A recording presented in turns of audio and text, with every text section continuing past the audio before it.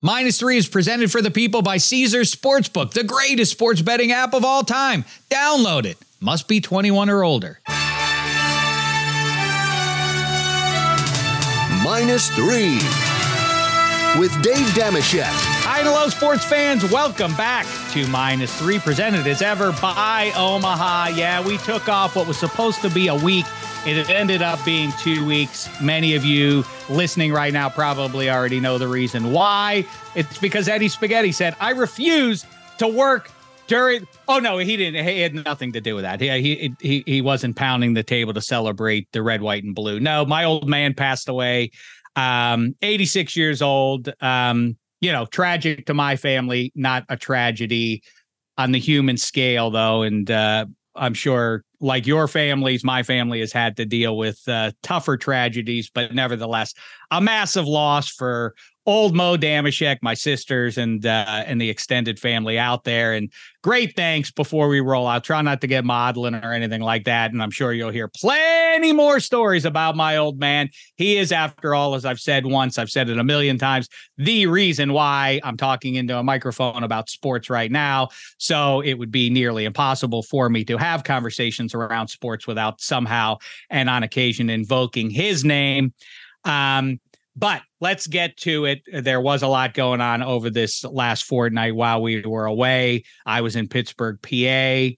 That obviously softened the emotional wounds for me. Always great to be on the banks of the Three Rivers there, watching the Penguins draft and the Buccos draft and all of that kind of stuff. Everybody over there anxious for the start of football season. We're fewer than 9 weeks away now. Now back from his European tour, back on this side of the Atlantic Ocean. It's our guy fresh off the picket lines just an hour or so ago. It's our guy, Kevin Hench. What's the poop, fella? How are you? Oh, Shek, I was so sorry to hear about Doc Dameshek. Obviously a great man. And I was thinking about the story you told us about how he treated everybody at the hospital the same, that the nurses, the orderlies, the janitors, he knew everybody's name. He treated everybody with respect. Everybody was the same in Doc Dameshek's eyes. And then I was laughing because I was like, you're kind of the same way, only the opposite. You won't return phone calls from celebrities. You treat everybody the same. It doesn't matter if you're a lowly PA or the star of the show. Shek's not returning your email. That's what you got from the old man. Your old man was like, treat everybody the same. You're like, got it. You got it. I'll ice everybody. That's like I always say, Alex P. Keaton, Michael J. Fox, and Family Ties. Whatever your parents were, you end up being the opposite. His parents were hippies, so of course he had to be a corporate capitalist Reaganite guy. I guess I'll take that as a compliment, and so too probably would he. But it is funny because you and Eddie Spaghetti there behind the glass, and I do have to say thanks to you guys, Spaghetti. Generous, a mensch to send something over for the family and everything, and all that. But the notes from pals, current, from guys, from people I haven't heard from in 20 years and 40 years. The people who have been in your life and who have remained the people who in your brain are the ones like that guy, that friend stands out in my catalog, in my 50 years of walking earth. Like that person holds a special place. Those are exactly the people. And maybe this is, having low expectations. People should step up in these sorts of times. And yet 100% of those people did step up, reach out from wherever they were, whether they were stateside. I have a friend from Paris who was texting me throughout, and from near and far, and from new friendships to old. So many people rose up, but you guys both, Eddie Spaghetti and Hench, dealt with my old man, and it wasn't always delightful. If he wanted to bend your ear, if you were doing something like watching the old man, if he saw that Red Sox logo on your ball cap, you were going to hear it. And it didn't make a difference if you were interested or not. I watched him on multiple occasions. You got at least once, Hench, by him where he would bend that Red Sox fans or just the owner of a Red Sox cap. That was enough for him to launch into 45 minutes of Ted Williams stories. But what's funny about those moments when, the old man starts holding court and you're sitting there, you're like, I know all he's going off is my cap, but he doesn't know that I'm essentially a Red Sox historian. Like, oh man, there's nothing you're going to tell me that I don't know. Really? Really? 406 in 1941? You don't say. Has anyone hit 400 since? No, nobody? What? Like, it's just funny to just be listening to a lot of stuff being told as this is a state secret. Nobody knows this stuff. I'll say this. So many great, my friend Todd said to me, he said, stick around the house as long as you can possibly stay there. Like if you have to get back to LA, understood, but stay with them because there will be additional meaningful moments because he just lost his old man. He said with your father and with your mother. And it was definitely true and rugged, but special moments with both of them. And, when the old man was lucid, I would take it. I like my lists. He's always liked his list. So I made his lifetime list for him about let's go through it. What was your favorite restaurant? What was your favorite golf course? And we made 1 through 5 lists of them all. And he would struggle to get the words out, but he would get them out. Controversial one was favorite team of all time. He went with the Red Sox over the Steelers. I told him I didn't care for him. He took Ted Williams by a whisker over Lemieux. I didn't care for that jive either. Is that when I dealt with it? I didn't want to get on. Is that when your hands went to the pillow?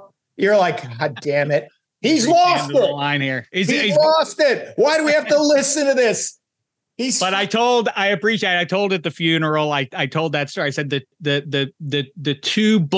two stories, I suppose, that best sort of represent him are the day I went to the hospital you just mentioned with him, and in the span of 20 minutes, a janitor and a woman in the cafeteria both came up to me as though they were the second one was parroting what the first person said. And they said, there are a lot of doctors in here, successful. Your dad's the one who always stops to talk to us, always treats us well, always is good to us and asks about ourselves. Won't shut up. Just will not shut up. I inherited. Hey, Doc, you see the mop and the bucket? That's because I have to clean this effing bathroom. I get it. Ted Williams refused to go the other way. He pulled it through the shift. I've heard the story. Got to get to work. I love that you'll bend my ear, but don't you have to get to work? Don't you have rounds? I think I need didn't you hear on the PA there? I think they're calling for you. I didn't hear. Yeah, you just better go to be safe. But the other one was, I went with him in the mid 80s when I was a kid. He was the pit doctor. Not their orthopedist, but their general practitioner. So he wasn't required to be on the sideline for every game, but he would go once a year as kind of a treat to himself, and the school would send him along. So he and I went to see Pitt play Purdue. Jeff George, big get for the Boilers. And sure enough, Jeff George hung a couple of touchdowns in the first couple of minutes on the Panthers, and it was 14-0. And I'm standing on the sidelines as a little kid. And I'm thinking oh my God, what have we done? Ironhead Hayward on one sideline, Rod Woodson, future Steeler, on the other. Pitt rallies and blows them out. And it's early fourth quarter. And John Kangemi, the guy who took over for Dan Marino, is the starting quarterback, and he's still in the game. But Pitt, the defense is on the field at the moment, and I'm looking around for the old man. This is an act of, Pitt and Purdue. They're not the Division 1A teams playing one another. And I'm looking for the old man, and I can't. There he is, over sitting on the bench next to John Kangemi, and they're talking. And I'm like, what could they be talking about? And I go over, and the old man, as I get into earshot, is saying to John Kangemi, the starting quarterback, and then, on 16, how it kind of dog legs up to the left there. And I'm like, what the hell are you doing? You can't be talking to the starting QB in the middle of a big time college football game. And yet That's exactly what he was doing. I talked to John Kachemi about it years later. He couldn't have been lovelier about it. He said, well, your old man loved golf, and he wanted to talk to me about it. At the time, I'm like, I can't believe you didn't get him banned from the sideline in the midst of a football game. He's talking to you about his golf game. But anyway, that was the old man talking to everybody who came into That's one thing your old man and my old man shared, which is my dad loves to talk about golf courses that I've played one time.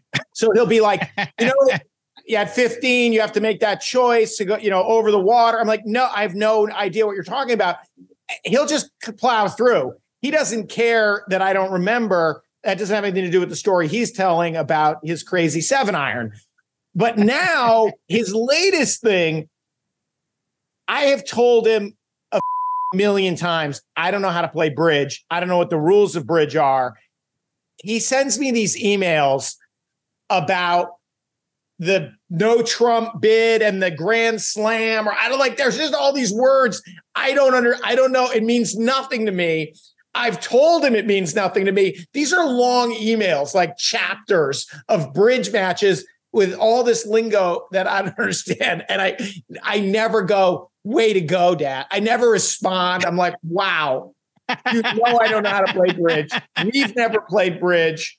What is happening? Well, as long as he also goes into the light, preferring the Red Sox over the Steelers. Well, I didn't care for that vote, and I told him as much. And I did take the time too. We sat there. It is funny, the golf course stuff. We're passing time, and I'm just trying to keep his brain active. And so I went through the course that he and I both played many times, and it was 27 holes. And so we went through each of the 27 holes, and I was going through like the strategy, and like you would try to hit the ball up the right side so that you would then have a 7-iron in up the hill for them. We're going hole by hole. And the next day, I guess my mother said, that was really neat what you and David were doing there. He's like, yeah, David was wrong about some of the holes, but I didn't want to tell him he was wrong. That's it. That's what he had to say about it. Anyway, that was the old man that you'll continue to hear stories about the old man, and he would be excited. He's one of those old time guys who is nostalgic about all-star games. Ted Williams hitting the home run in the first one ever. I don't know if you ever heard about that, but that's how the first all-star game ended. Number 9 hit a homer in it. And he number 9? He was number 9. That's right. He was. Yeah. The 2023 edition is upon us. And you know what? Let's get down to business here. And tell you Caesars and otherwise has the total on that game Tuesday night at 7.5. And look at your pal Dave, always hustling, always doing the research on this. Only 5 of the last 14 All-Star games have gone over 7.5. 8 of 14 have even hit 7 total runs in that. So I think the under, I don't like the All-Star game. I don't support it. So I don't feel like I'm being a hater on it. I'm being a realist about it. It stinks. It's dumb. I hate the home field stuff. Does that still happen or no? Did they cancel that? It's still home field goes for this bum novelty game. Either way, bet the under. That's my offering. And we're off and running. I agree. I totally agree with that. Everyone comes in throwing 100 for one inning. You realize. Right. Exactly.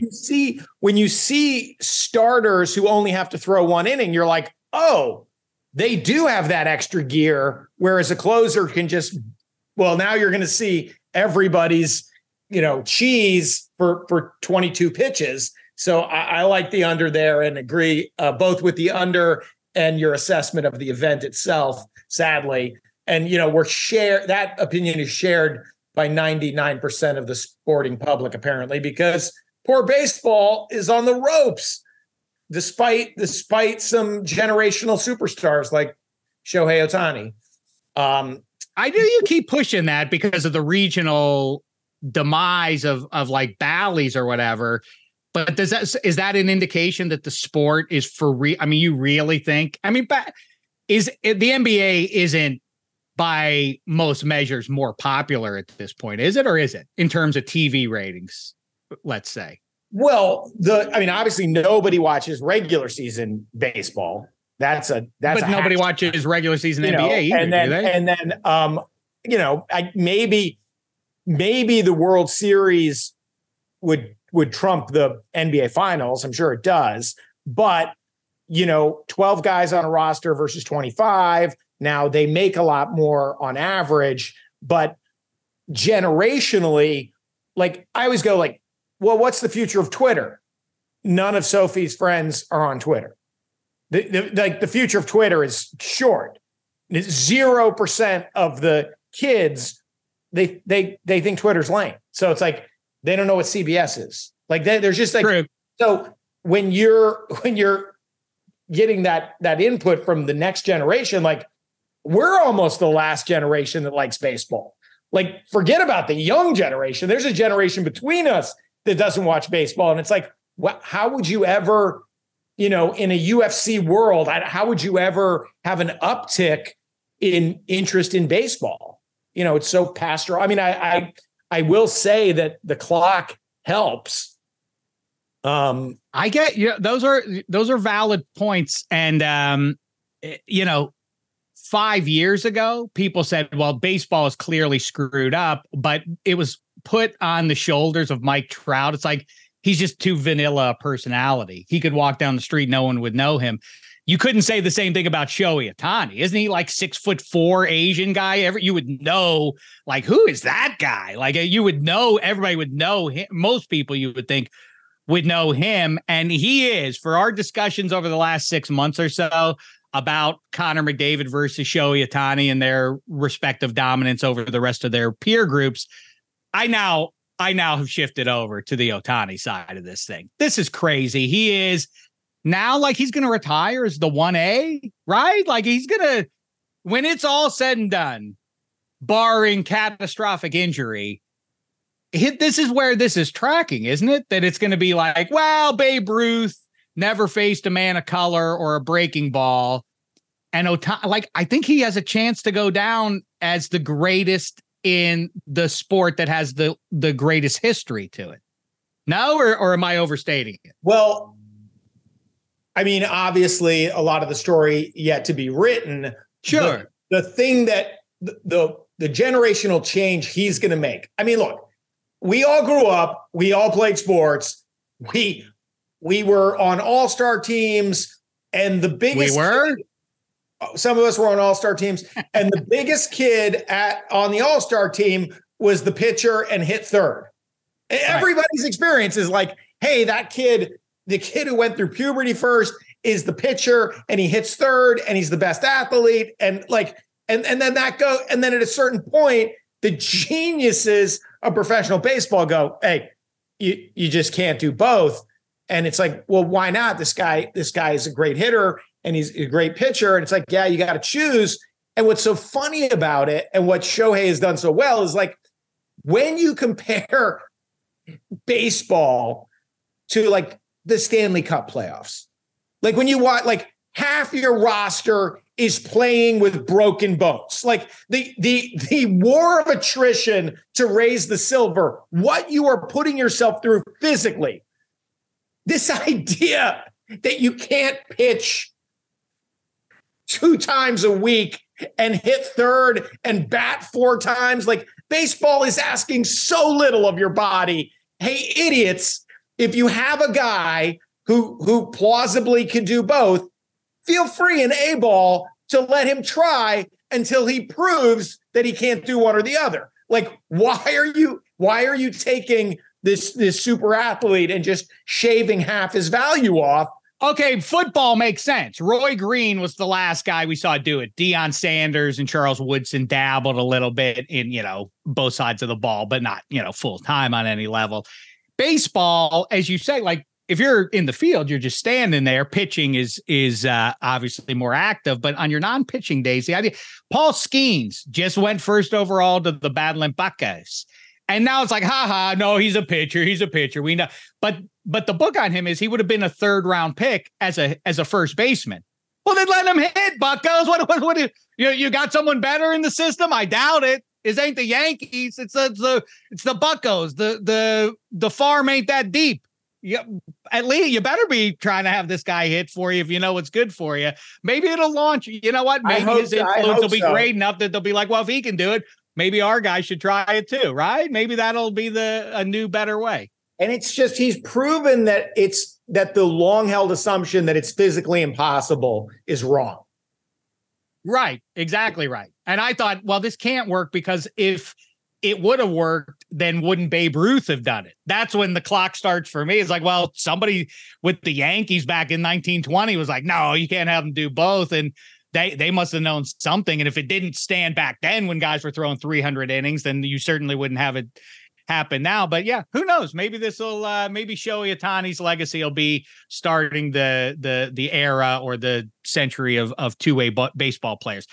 That kind of gets us into our goat and goat. So let's jump into it. Let me squeeze in a quick break here. You know, when the conversation turns to emperors, I always go with my number one as Caesars. Let's talk about them a little bit, shall we? Tickets to the game, merch, meals at iconic restaurants, stays at Caesars Palace. All this can be yours when you bet with Caesars Sportsbook. Win or lose, every bet earns rewards credits, which you can redeem across the empire. Now, if you haven't started yet, register using this code. Listen up, Omaha Full. The word Omaha and the word full. And then you place your first bet up to $1,250. If you win, great. If you keep those winnings, but if you lose, you'll get your stake back as a bonus bet. 21 and over only. Offer valid and must be physically present in Arizona, Colorado, Illinois, Indiana, Iowa, Kansas, Louisiana, Massachusetts, Maryland, Michigan, New Jersey, New York, Ohio, Pennsylvania, Tennessee, Virginia, West Virginia, and Wyoming. New users and first $10 plus wager only. Must register with eligible promo code. Bet amount of qualifying wager. Returned only if wager is settled as a loss. Maximum bonus bet, $1,250. Bonus bet expires 14 days after receipt.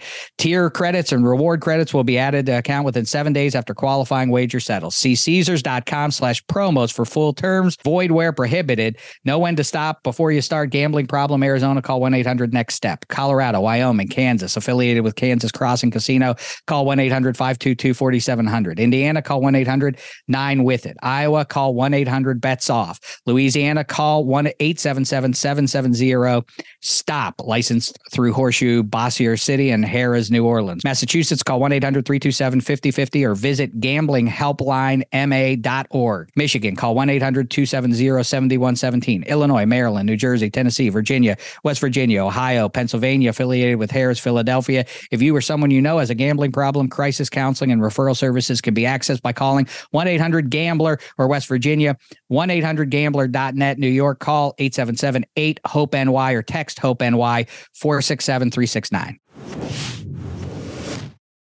Now, let's talk about the play of the week. The pressure to follow up Hypnotic and Cognac, weighing heavy on the team.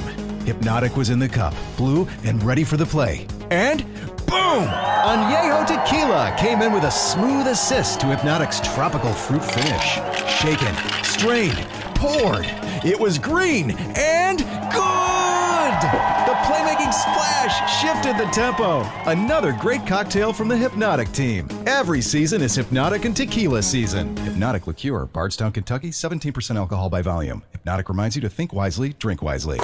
This podcast is proud to be supported by Jets Pizza, the #1 pick in Detroit-style pizza. Why? It's simple. Jets is better. With the thickest, crispiest, cheesiest Detroit-style pizza in the country, there's no competition. Right now, get $5 off any 8-corner pizza with code 8SAVE. That's the number 8, SAVE. Go to jetspizza.com to learn more and find a location near you.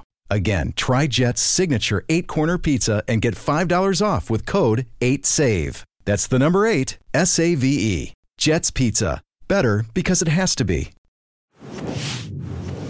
I'll be quick. I just honored the old man and everybody who rose up, Mo Damashek as well, for her. I mean, legit in the real world, heroism, just never losing her sense of humor and her patience. And thank goodness for the old man that he had her. Thank goodness for all of us that she was there, the boots on the ground for all of that. I don't know how average women who are not, trained nurses deal with those kinds of things. So let's fix our healthcare system. That's it. I'm off the soapbox for that one. And instead, bad goat. Your bad goat can be the American healthcare system. Yeah, it's pretty. I did not know it was as dire as it was until this last month or so.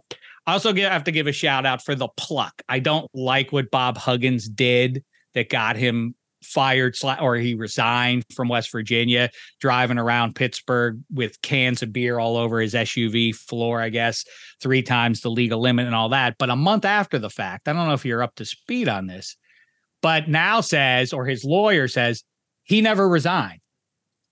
Now the school has provided to the public the text message that said, this serves as my resignation from West Virginia University, blah, blah, blah.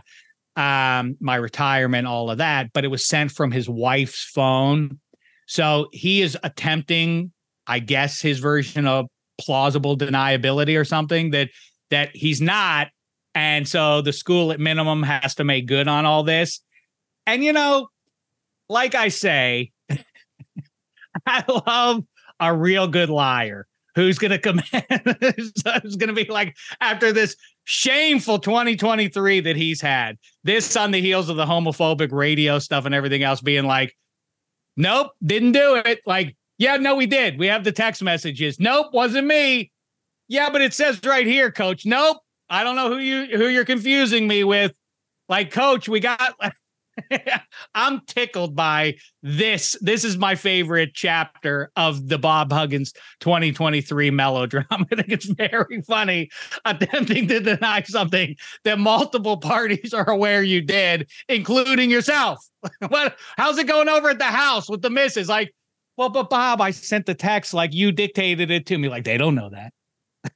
I think it's just hysterical. So anyway, what's the difference? It's money, right? They have to. I'm sure. I don't know. I can't imagine he thinks he's going to be, out there on the bench next season. But I guess it's probably about money. And quickly, my bad goat is anyone who has a microphone or Twitter or otherwise and is saying into it or typing into it that Andrew Luck should be a Pro Football Hall of Famer. He retired after 6 years. Let's settle down, everybody. And that is coming from somebody who thinks that the Hall of Fame is overrated so long as Bob Greasy keeps his gold jacket. Andrew Luck don't rise to that level. Stop this jive. But Andrew Luck does not belong in Canton unless he's a visitor. Hench, you're right. Totally agree. I mean, if your career is that short, then you would have had to win multiple titles in that window. Or, Gale Sayers' generational talent obviously cut short by injury. I'll asterisk the guys who get hurt. Andrew Luck decided to retire. He doesn't then get the gold jacket after the fact. But my memory of Andrew Luck, of course, is losing 45-7 to the Patriots in Deflategate. This idea, like after they fixed the balls, the Patriots outscored the Colts 28-0. So let's talk about the cheating. Like, what insane? Obviously Andrew Luck can visit Canton. Agreed. My good goat. And again, we're in the dog days of summer. I was literally checking my phone. When does the Women's World Cup start?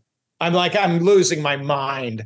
I was very happy the 48 hours before I left for Europe that both South Florida teams lost was great. That delighted me. Oh my God, it's been that long. Wow. Yeah, it's really been a long time. I didn't have to worry about either of those crappy teams raising their championship trophy. And wait, are you going to react to the Porzingis stuff? What about that? I'm delighted. I'm excited. As I've said on this podcast, the thing we love about football is the lowest scoring team in the NFL is not going to play in the Super Bowl next year. What the Miami Heat did to the NBA, it was a hate crime. It was so horrible what they did to and even made the finals not interesting, just junked it up in the loss. Anyway, glad that's behind us. But Heather goes up and does Gigi's bedtime. Gigi's 9, but they go up, they do TikToks, they hang out. They're just having the time of their lives up there. And then often Heather falls asleep in Gigi's bed. Now, I can't watch any of our shows that we're like, I can't watch anything that we're contractually obliged to watch together. So I have to just kind of float around looking for stuff that she won't be mad if I watch, stuff I've seen basically, So this last week, Raging Bull is on, it's 12 minutes into Raging Bull. And I'm like, oh, this is perfect. I can just watch it as long as it takes for Heather to come downstairs and we can watch our show. And she doesn't come down for a while. When she does come down, she's mesmerized. She's seen it. And you're just watching the GOAT, De Niro. Like, it's so insane. It looks like footage of the fights. Like, he looks so authentic in that role as the brawler, as the Raging Bull, Jake LaMotta, who, while I'm watching it, of course, I'm Googling because he's losing so many fights. And you're like, how is this guy the champion? He's got his kicked again by Sugar Ray Robinson. His career record, 83, 19, and 4. Like, yeesh. How have we heard about a guy who lost 19 fights? But boy, that's getting into Balboa territory. His record before he got in the ring with Creed was lousy. It was near 500. Boy, that's bad. And yet, Jake LaMotta lives till 2017. Jake LaMotta he lives to 95. Wow. He lives to 95. Crazy story. Anyway, then next night, same scenario. All right. And I still pay for DirecTV. It's terrible. But I get to do that thing where I float around looking for something. And King of Comedy. And you're like, who in a 3-year period could be Jake LaMotta and Rupert Pupkin? It's not possible. It's not possible. And it was making me very wistful for when a certain kind of movie could get made. Now, it's like, I tried to watch Everything Everywhere All at Once. I tried. Literally the Best Picture. I can't make it through the Best Pictures now. Like the Best Picture of the year. I'm like, wait a minute. Are we going to go into that dimension? Is it happening again? Oh God, I'm bored. Anyway, so I had to have my 8-year-old explain the Spider-Verse to me after we came out of there. I was like, I got it, but like, what did you think? And he had a better handle on it than I did. Same experience. The Spider-Verse to Everything Everywhere All at Once, which is live action Spider-Verse. But anyway, so I've been very wistful for a time when Raging Bull could get made, when King of Comedy could get made. It's like, hey, Scorsese and De Niro want to make a movie. Done. Tell us where to send the money. Like, just because you're the GOATs, you're the best at what you do, and now it is all the MCU, and I mean, it's just like you can't have a quiet, simple moment.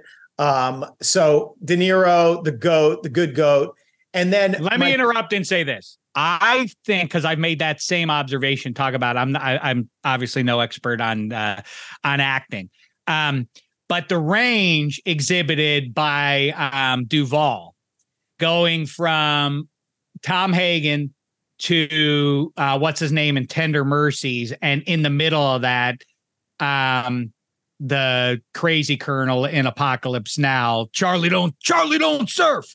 That whole thing, that's I think a 10-year span too, or maybe 11-year span. But that range, talk about a quiet movie, Tender Mercies, that's the same guy that's ordering his privates to go surf in the waters that are being bombed over in the Nam in like a 5-year period is hard to fathom. But yes, same goes for De Niro. Later, just watch King of Comedy too. Sandra Bernhard steals the picture, right? It's unreal how good it is. But so later, Duvall makes a movie called The Apostle, which is a very small film. He's incredible.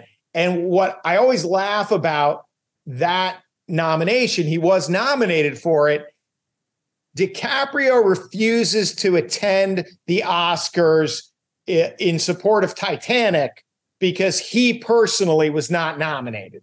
So he's pissed because he was snubbed while everyone else who had anything to do with the movie was nominated. But, our thing, we share this.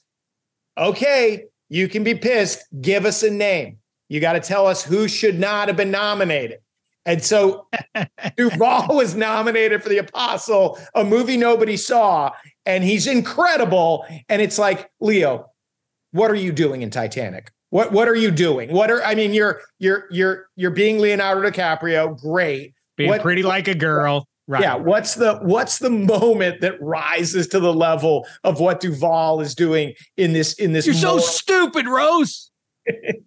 This morally complicated movie. Anyway, yes, Duvall, honorable mention, GOAT. My bad GOAT, and this was a surprise. You mentioned your number one draft pick there, and now, of course, you basically hold your breath and wait for Tommy John, right? I mean, this is baseball now. You go like, we got him. Oh, his arm blew out. So, Henry Davis has made it to the show with the swinging Sawinskis.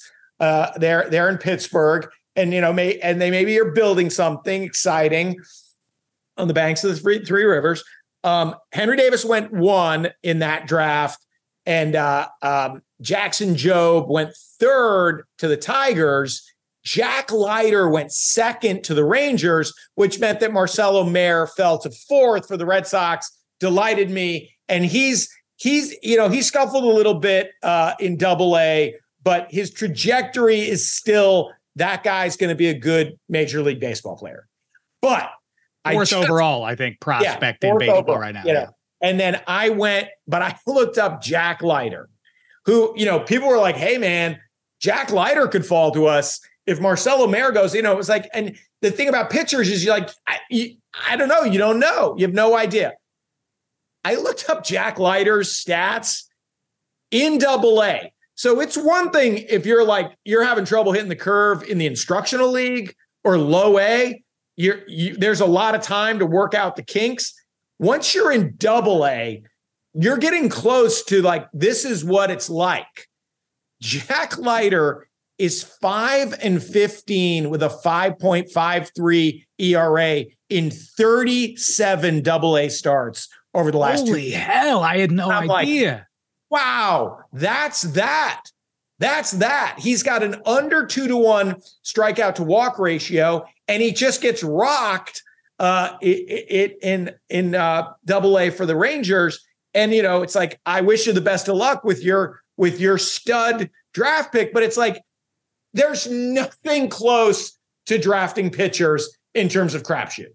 Like it's like it is. I mean, maybe quarterback. Frankly, maybe this will be a good segue to talking about quarterbacks. But it's like, this guy struck out everybody he faced in college. Okay, he's getting crushed at Round Rock. I would like, I always say that the scouts, the thing I celebrate among pro football scouts is that they don't miss on who's a can't miss quarterback prospect, or they haven't so far. The pitcher thing, like you say, it's arm injuries, but I don't think it's just owed to that. I'm excited about this guy, but the thing that spooks me, this Skeens character, he's even got the piratey mustache that fits in perfectly with the Pirates existing logo, is I swear, because of course I anticipate, like it seems like a 50-50 proposition that your guy's going to have Tommy John at some point. There's something about the arm action required, the pitches that they're throwing, that just devastates these arms. And it's hard to debate at this point. But on top of that, watch this Paul Skeens throw the ball. He looks exactly like Mark Pryor to me. His specific arm action when he unloads is a mirror image to me of Mark Pryor. So that spooks me. But listen, I'm over the moon. Everybody back in Pittsburgh's belly aching. These Buckeyes, they're no good. Like, what did you think they were going to be? They'll be good next year. They legitimately should be halfway decent. Let's just we have a lot. We have a lot on our plate. We have there's this phrase in baseball. They say a bridge year. It's a bridge year. So this is it's been a bridge. Year. It's been a bridge century so far. But whatever. Yes. That's the bridge century. So the point is, we're looking good. Exactly. You're ahead of schedule. The Red Sox are ahead of schedule. It's a bridge year. You know who's not in a bridge year? The New York Yankees. And that brings us to Eddie Spaghetti. Did your Rags get what you wanted there, Spaghetti? Interrupt if the Pittsburgh Penguins acquire Erik Karlsson during this podcast. Obviously, you stop everything down to celebrate with me. Short of that, are you excited about what the Rags did?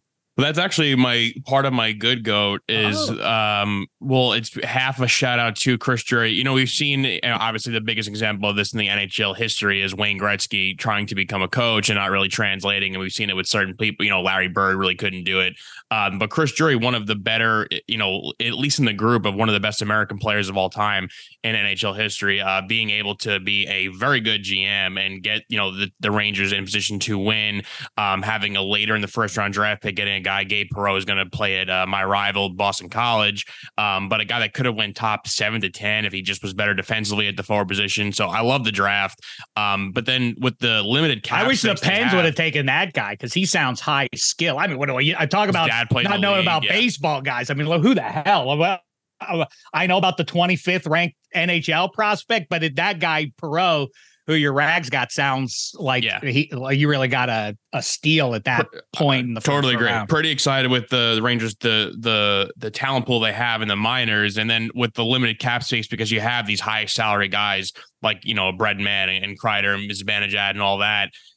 Getting like Blake Wheeler and like Gustafson on defense, all for like less than $1 million a year, like $800,000 a year. Jonathan Quick, Quick is clearly not even close to the player he was, but grew up a Rangers fan. And I don't even necessarily think that Igor needs a guy to really spell him. It's more to like how to deal with the day-to-day, how to deal with a deep playoff run, which Quick now obviously has done with not only the Vegas Knights recently, but with the Kings. So I think for that sense, it's good. So Chris Drury gets half my good goat of the week for just doing a great job with limited resources, limited cap space, later picks in the draft, and did a swell job. And hopefully the Rangers get back on track here next season. And the other half of good goat, and hence you brought up quarterbacks.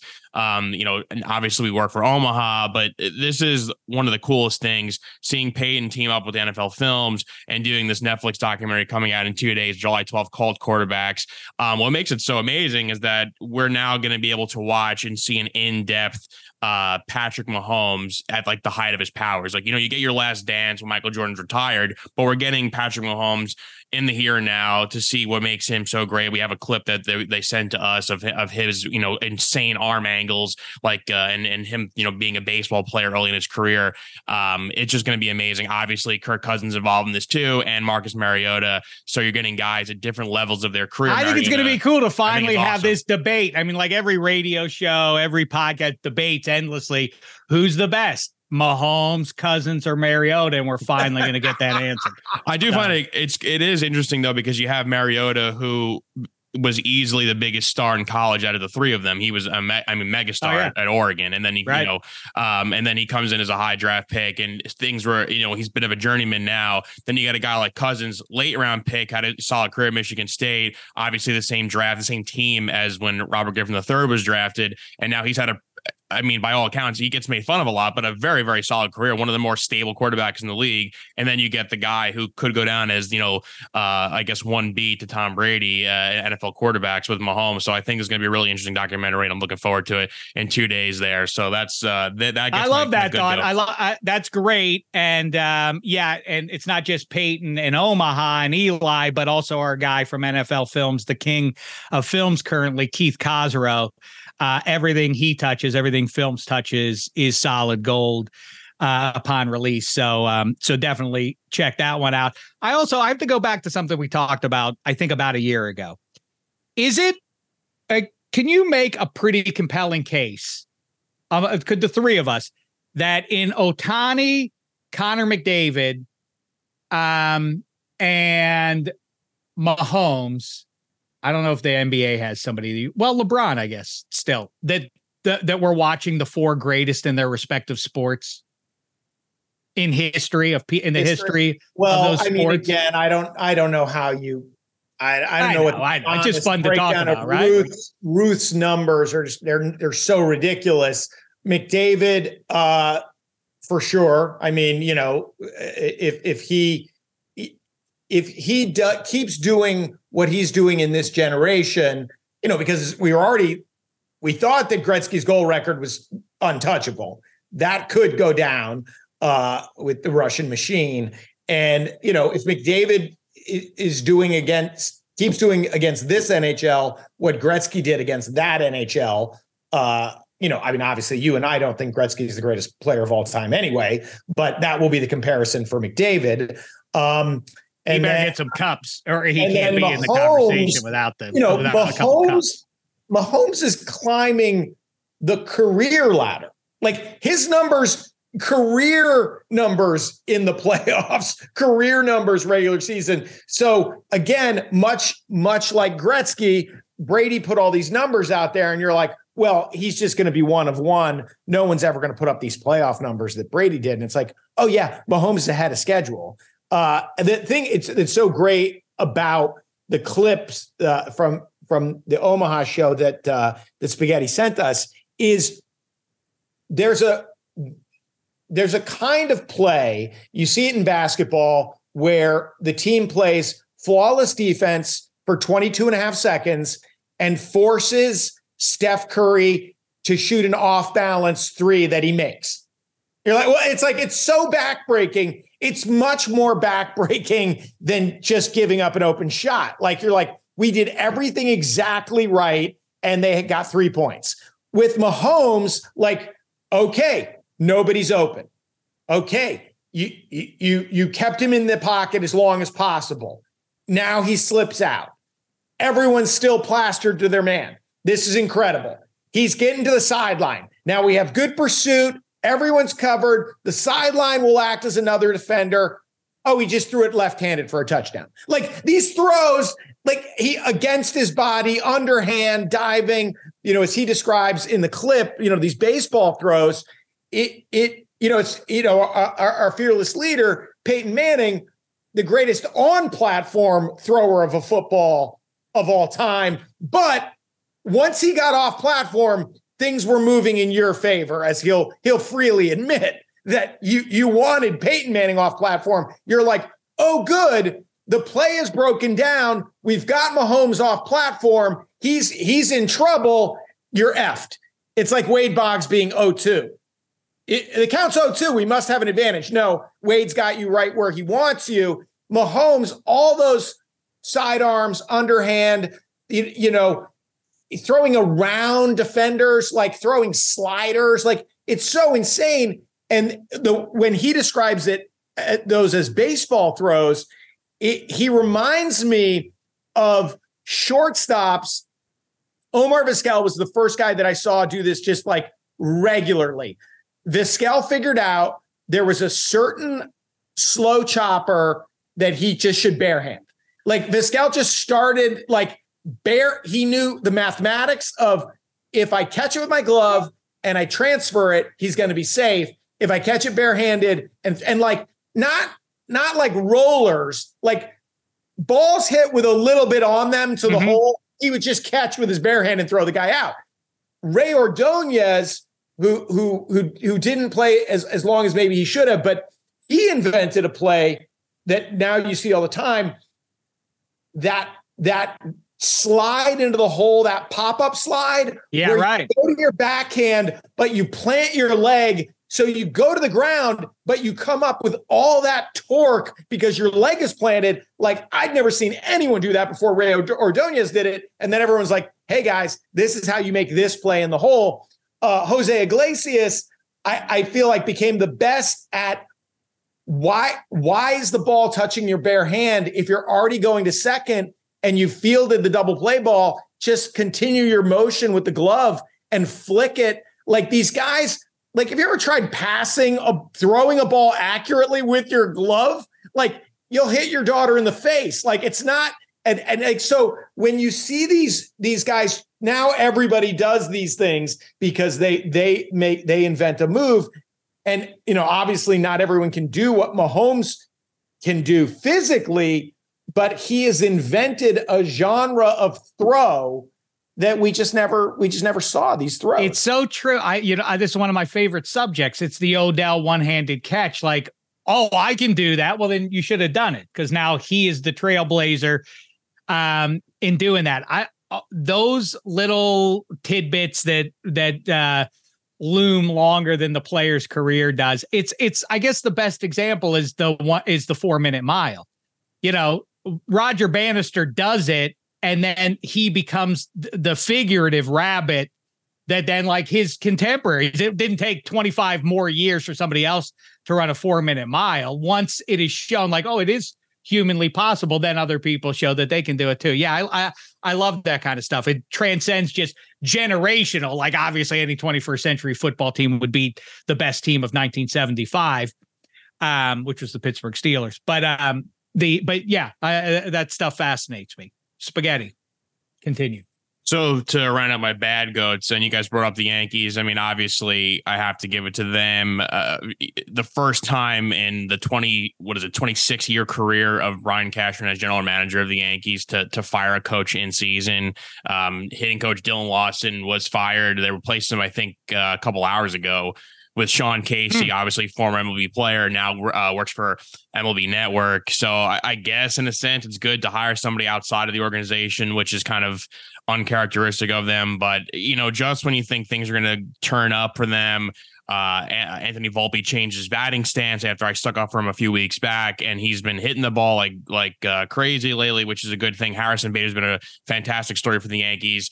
Getting back Carlos Rodon, who had a solid, first outing a couple days ago, the $166 million man. So it's good to see the team getting healthier as we're kind of waiting to see what's going to happen with Judge.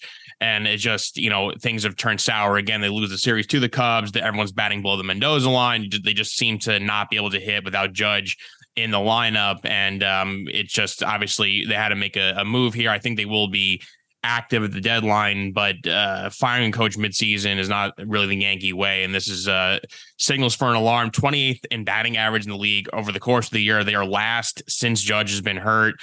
Fourth in the AL East. You don't want to see that. So it's just not the way the series is going to go. And the last time they had this few wins heading into an All-Star break, they did not make the playoffs, and that was back in 2016. So things are not going well in the Bronx right now.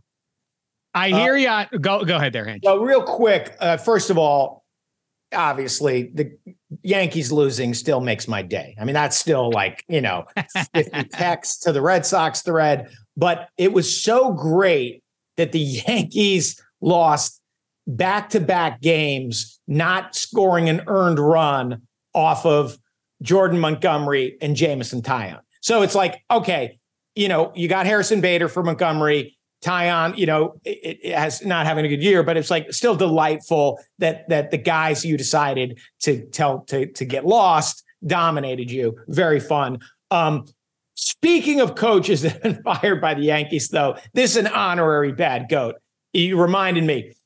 Phil Nevin gets effed because he gets a runner thrown out at the plate in that one game playoff in Fenway, but Joey Gallo is on deck, and it's like, yes, I know there are less than 2 outs, but that guy's probably not going to make contact. Like Nevin, he sends him and Bogarts throws the guy out of the plate. Okay, so Nevin gets fired. Nevin is the skipper of the Angels. Mookie Betts already has 6 3-home run games. He's tied with Sosa and Johnny Mize all-time career 3-home run games at 6. The Dodgers are beating the Angels 8-4.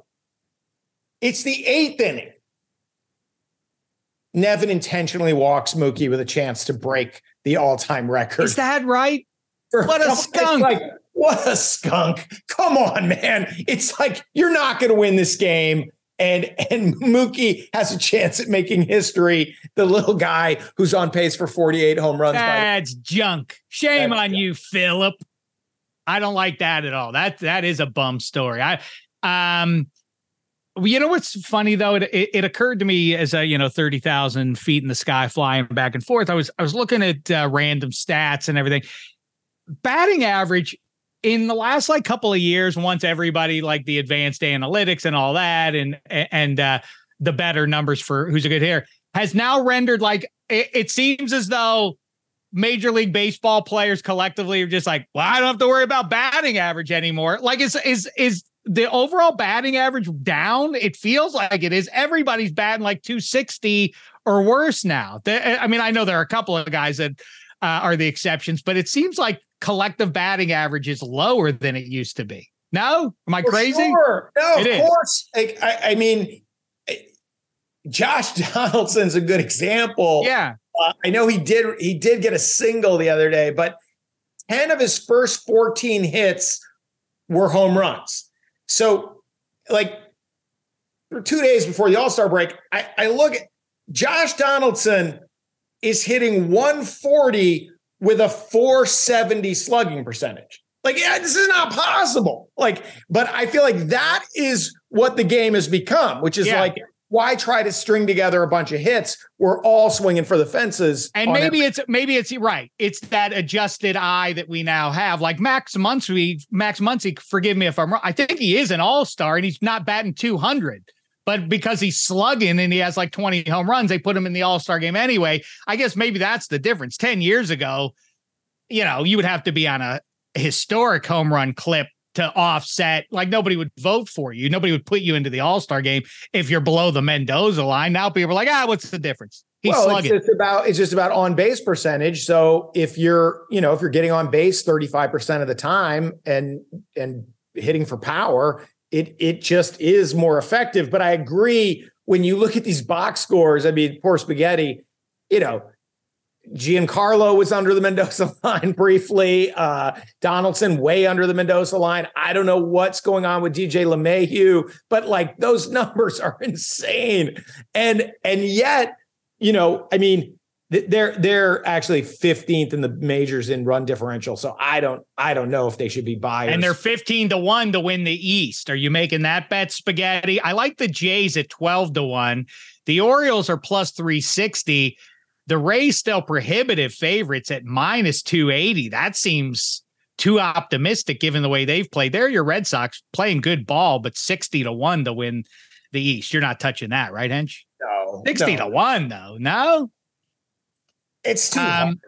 Everybody, and the Sox second half, the Yankees actually have a pretty easy second half, starting with that big rivalry against the Rockies. Why do they play? Must have. Got to see that. It's great for the sport. That's one thing I would do away with, is the interleague play. And now a quick break. 10 seconds on the clock. How many things can you name that are always growing? Your relationships, your skills, your customer base. How about businesses on Shopify? Shopify is the global commerce platform that helps you sell at every stage of your business. From the launch your online shop stage, to the first real-life store stage, all the way to the did we just hit a million orders stage, Shopify's there to help you grow. Sign up for a $1 per month trial period at shopify.com/network, all lowercase. Go to shopify.com/network now to grow your business, no matter what stage you're in. Shopify.com/network. Hi, it's Mike Greenberg letting you know ESPN Bet is ready to take you through all the biggest sports moments this spring. The official sportsbook of ESPN has exclusive offers and markets from Scott Van Pelt, Stephen A. Smith, and me, plus many more. From the playoff intensity to finally getting out to the ballpark, there's no better time for sports fans. Sign up today. New users get a bet reset up to $1,000 in bonus bets if your first bet doesn't win. Download ESPN Bet today. What a play. Must be 21 plus and present in select states. Gambling problem? Call 1-800-GAMBLER. Terms and conditions apply. See app for details. Last question, because we've gone for about an hour here for the both of you. And I guess it's directed more at Hench because you're a Tom Brady supporter. If the rumors are true from that white party, that exclusive white party, I forget who threw it, some fancy pants. Who threw it, Spaghetti? Do you know? The owner, the creator of Fanatics, I believe his name is. And he owns the Sixers, right? Michael G. Rubin. Michael Rubin is his name. Yeah, he the owner of the Fanatics, which is now apparently going to be the outfitter for the NHL. Yeah, I heard about that too. So he has this big white party, and two of the attendees were Tom Brady and Kim Kardashian. And eyewitnesses say that I don't know if they were canoodling or merely talking to each other or necking, whatever they were doing. If the proved true and Tom Brady dated Kim Kardashian for, let's say, 6 months, Hench, would his stock improve in your eyes, or would it drop? Unfazed, unmoved, indifferent. It's really? You look, first of all, Tom Brady, and you read it. I got to send, well, Spaghetti's so young, but like, there's an article from 10 years ago in the Atlantic called "The Real Roots of the Midlife Crisis," and it talks about the U curve. And, we're happy as babies and we're happy when we're old. And in between, it's just a straight shot into the abyss. And the average age of psychotic midlife crisis is 46. So anything Brady does in the next 18 months, it's like, it's going to look weird on his Wikipedia page, but we all just have to he's in it. He's like, what's left? He's feeling immortality. And so like, you wake up next to Kim Kardashian. What was that all about? I don't know. Where's the mother of my children? Where's the other mother of my children? I mean, it's the guy's gonna be a mess, from here on out. So what if he starts wearing Crocs? That could happen. That bother you? Yeah, it's like there's a crack pipe in the glove box and Crocs. This guy's lost it. So I'll forgive Brady. I'll forgive Brady any indiscretions. Riding his hog around in his Crocs with Kardashian, riding hump on the back there. You're cool with that. Okay. Yeah, he did. I got it. Obviously,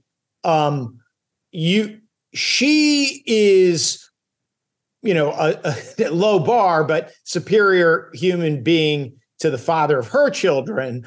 But, we'll see if it's a controversial statement, but we'll see if they do canoodle and it leads to more canoodling. We'll see if Brady gets completely insane and anti-Semitic, then we'll know maybe it's Kim. We'll keep a lookout for that. That would really jazz up the month of July. Even if that doesn't happen, though, we're right there. I'm almost ready to say we made it. We didn't make it yet. Oh, we're so close. We're getting close, though. The Women's World Cup. That's what we're talking listen, about. Right? Next month, by the end of next month, college football, games that count. And my old man won't be there to talk to the starting quarterback. So they will be 100% focused on what's going on between those lines. We're looking forward to all that. We didn't even have time. We had a nice conversation. We didn't have time for my latest stupid list. I went through the 4 major sports and I figured out, inspired by the Major League Baseball draft and the NHL draft, I went through and by my estimation, the best draft pick by slot 1 through 30, the 4 major sports. We have to dig in on that later. It's very, very unimportant stuff, but it's still fun to look at. So we'll get into all that. In the meantime, great stuff as always by you, Hench, and thanks again for your kind words. Same to you, Eddie Spaghetti. Appreciate your generosity and the friendship of everybody out there who took the time to drop me a line, drop my family a line, means a great deal to us. But we're back to it. We will be back in 3 days, Eddie Spaghetti, with another episode of -3 for you. In the meantime, check out all the great stuff going on at Extra Points, getting ready for football. And in the meantime, Wimbledon, baseball, Women's World Cup, right? Women's World Cup, all that stuff. See, it's all happening. Check all that out. Talk to you later in the week. Until then, thanks so much, sports fans. It's been a thin slice of heaven.